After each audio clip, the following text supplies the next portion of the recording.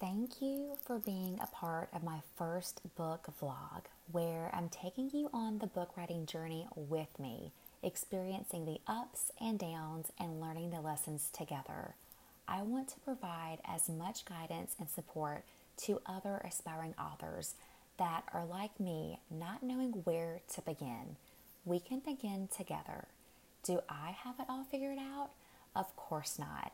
I don't have a clue, so much that it's quite overwhelming. Do I have value to share? Of course, we all do, and it's important enough to me to figure it out as I go. So, what made me think I could write a book in the first place? I've always had a passion for writing and aspired to write a book one day.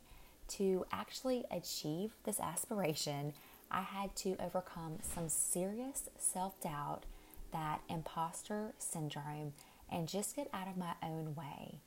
In my videos, I am now posting on LinkedIn. Please go check them out.